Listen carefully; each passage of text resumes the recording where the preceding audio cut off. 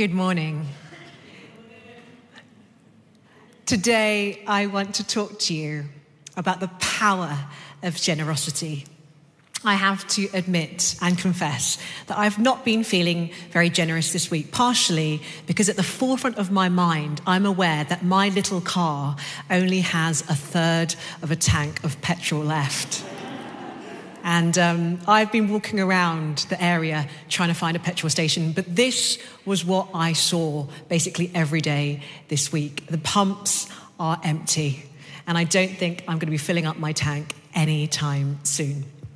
One of the most fascinating things that I've been thinking about in this pandemic is how we as humans respond to scarcity.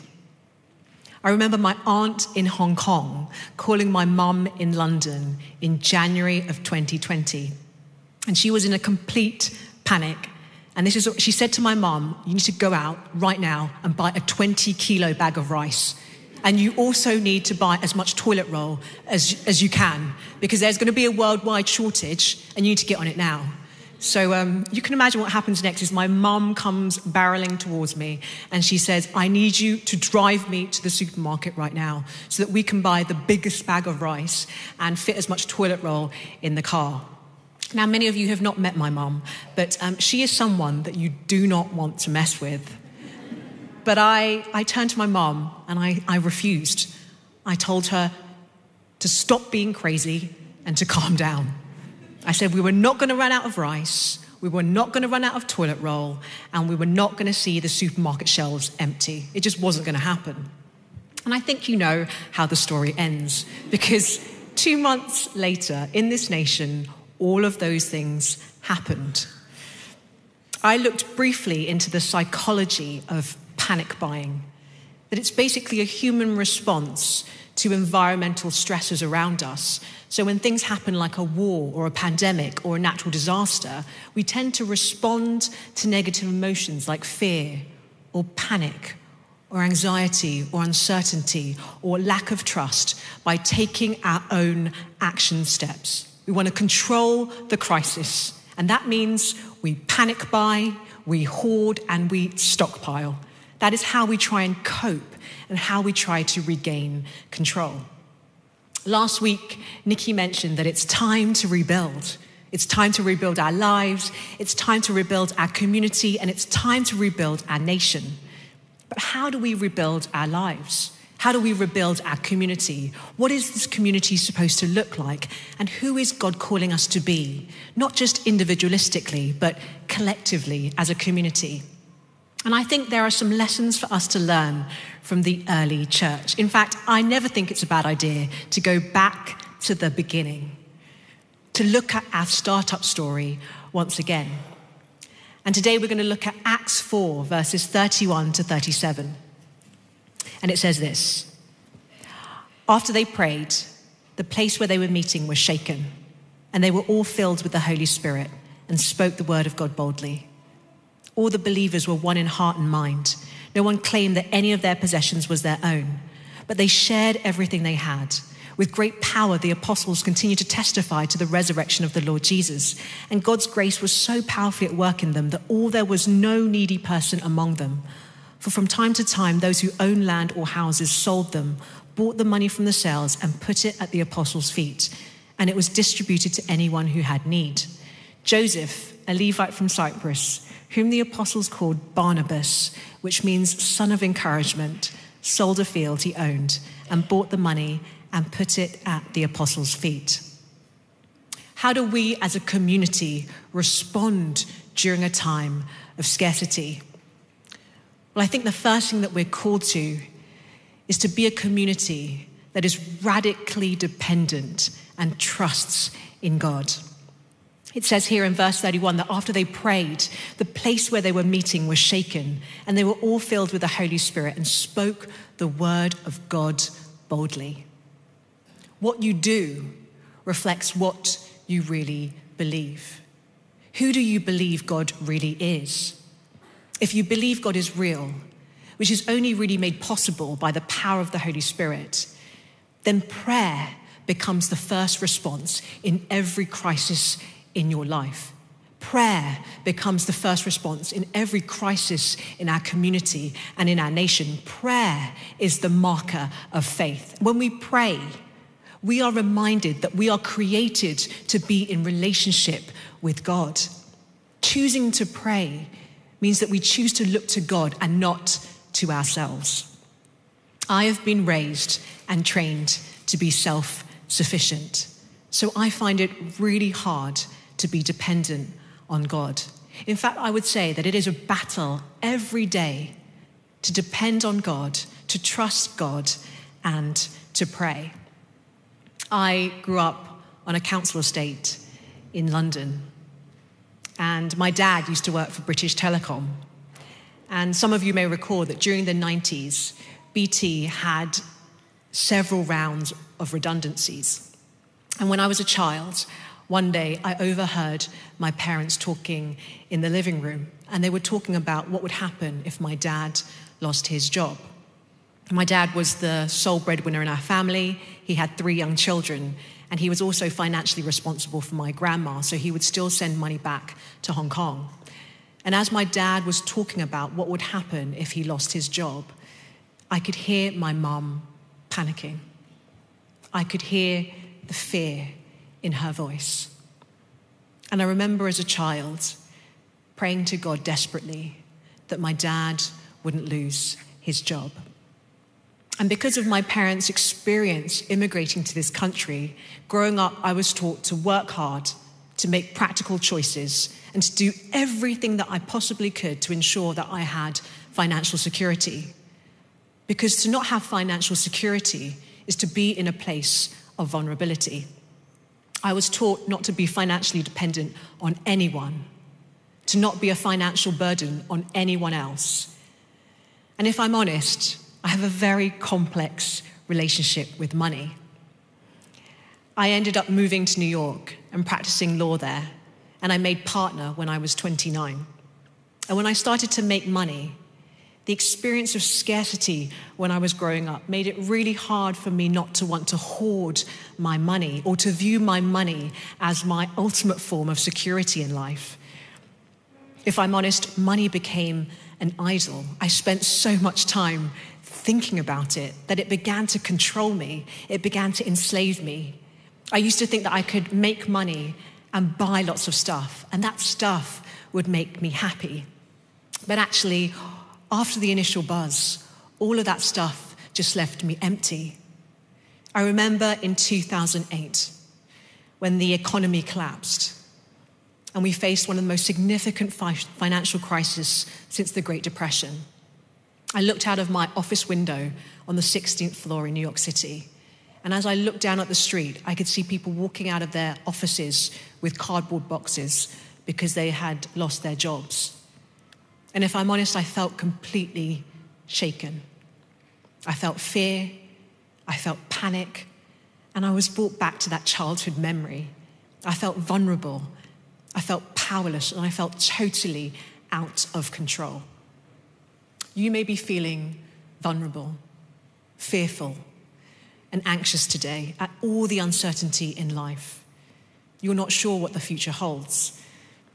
But today I want to encourage you that even though you feel fear, you can still choose faith. Every day I still feel fear, but I choose faith over fear. You can cry out to God. You can be totally honest with him. God is not helpless. God is not powerless. God hears your prayers and he knows your needs. The early church faced difficult times. They faced persecution and attack. And I'm sure they faced real times of scarcity. But their first response was to pray, because they looked to God as their father, their protector, and their ultimate provider. When they prayed, the Holy Spirit filled them and enabled them to know that God was still in control despite their circumstances. God is your father, and he cares for you. It's one thing to believe that in your head. It's another thing to know that in your heart, which only the Holy Spirit can make a reality. But God cares about your heart. He wants to encounter you today and remind you that he is with you and that he cares about you. He doesn't want you to look to money to be the source of your identity and security. He wants you to look to him to be the source of your identity and security. You are a child of God. The church is filled with the Holy Spirit, and two things happen as a result of their experience of God's presence and his love. They talk about Jesus, and the way they see their money and possessions radically changes. I don't know who needs to hear this today, but you are so loved. You are loved so much that God sent his son to die for you on the cross. It cost God everything. It cost God his son. The cross is the ultimate sign of generosity. Jesus gave up everything for you. He spared nothing. He experienced scarcity so that you might experience spiritual abundance. He was separated from God so that you never have to be separated from God. Jesus came, he lived. He died, he rose again, and he is still at work today. The apostles testified to the resurrection of Jesus Christ. Jesus is still alive. He is at work today, and he lives within you by the power of his Holy Spirit, and he loves you. Love is deeply sacrificial. You give to what you love. And I think every day we face a choice. We get to choose what our lives are ultimately going to be about. Jesus himself said that no one can serve two masters. You cannot serve both God and money. One has to come first. What is money? Well, money is a measure of exchange. This is a measure of exchange. Are you going to be defined by this? Is your life going to be about the pursuit of this? Or actually, is there a different measure of exchange? Because this is a measure of exchange.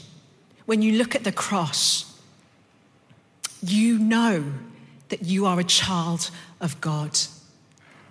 Your brokenness is exchanged for his wholeness. Every day, this measure of exchange tells me that I am loved, I am a child of God, and I belong to God and not ultimately to this world. My dad passed away quite suddenly 5 years ago, and he was 64 years old. He was going to retire at 65 after working for BT for over 30 years. And I still believe that my childhood prayer that God would stop my dad from losing his job was somehow heard. But we all thought that we would have a lot more time with dad. I watched my dad leave this world and take absolutely nothing with him. And it was a wake-up call for me, because I had to ask myself some very tough questions. What was I really living for? Whose kingdom was I really building? Grief gave me clarity. It made me think about the legacy I want to leave. I don't want to assume that I have all the time in the world. Life is fragile. The pandemic has shown us that life is fragile. I want to spend my time solving problems that really matter.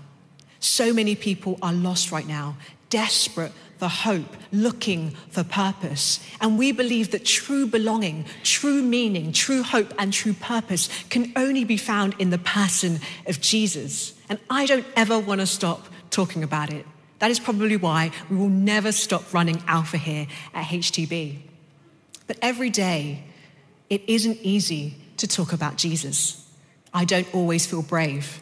I struggle all the time. I don't have all the answers. I feel inadequate most of the time.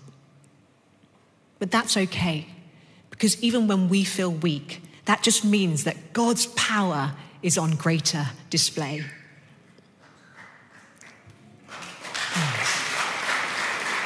The early church was radical. I love it. In verse 32, it says, all the believers were one in heart and mind. There was unity and diversity. There was genuine friendship and love across lots of different people. The early church was full of people from all different backgrounds. It was ethnically and racially diverse. It was socioeconomically diverse. It had rich people and poor people. It had educated people and uneducated people. It had men and women. And this was totally radical at the time. The surrounding culture couldn't figure out what could draw together such a diverse group of people. How could these people coexist together? The Greek philosophers at the time said that you can only have friendship with social equals, so that you stayed in your class, you would be friends, exchange benefits, help people out in the same class and the same race. But the church was different. Class barriers were broken. Racial barriers were broken. Gender barriers were broken because the Holy Spirit broke these barriers down. What could possibly bring all these people together? Well, the only person who can do that is Jesus. The grace that Jesus offers is open to anyone and everyone. Everyone is welcome. We are called to be a community that is radically generous. The early church spoke about Jesus and they saw their money and possessions in a radically different way. This community was radically generous. No one claimed that any of their possessions was their own, but they shared everything they had.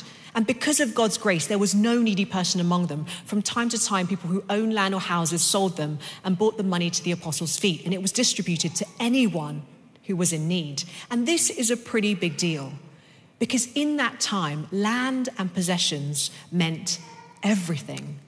I mean, owning a property in London is still a pretty big deal today. But in that time, it was all about inheritance. It was all about passing on your wealth to your children. It was all about the biological family. But as this group of people called God their Father, they saw themselves adopted into a wider family. There were single people, there were widows, there were orphans, there were married people. Everyone belonged in this wider community. People who didn't have a biological family were able to be part of God's family. Wealthy Christians in the early church gave sacrificially because they'd experienced God's love. Their worldview completely changed. They looked at everything through the lens of God's love, and their attitude to their possessions was radically transformed because of the love they had found in Jesus. The early church loved their neighbors as they loved themselves, and they gave to anyone who was in need. It was both generous and sacrificial. The early church loved people and used things. They didn't love things and use people.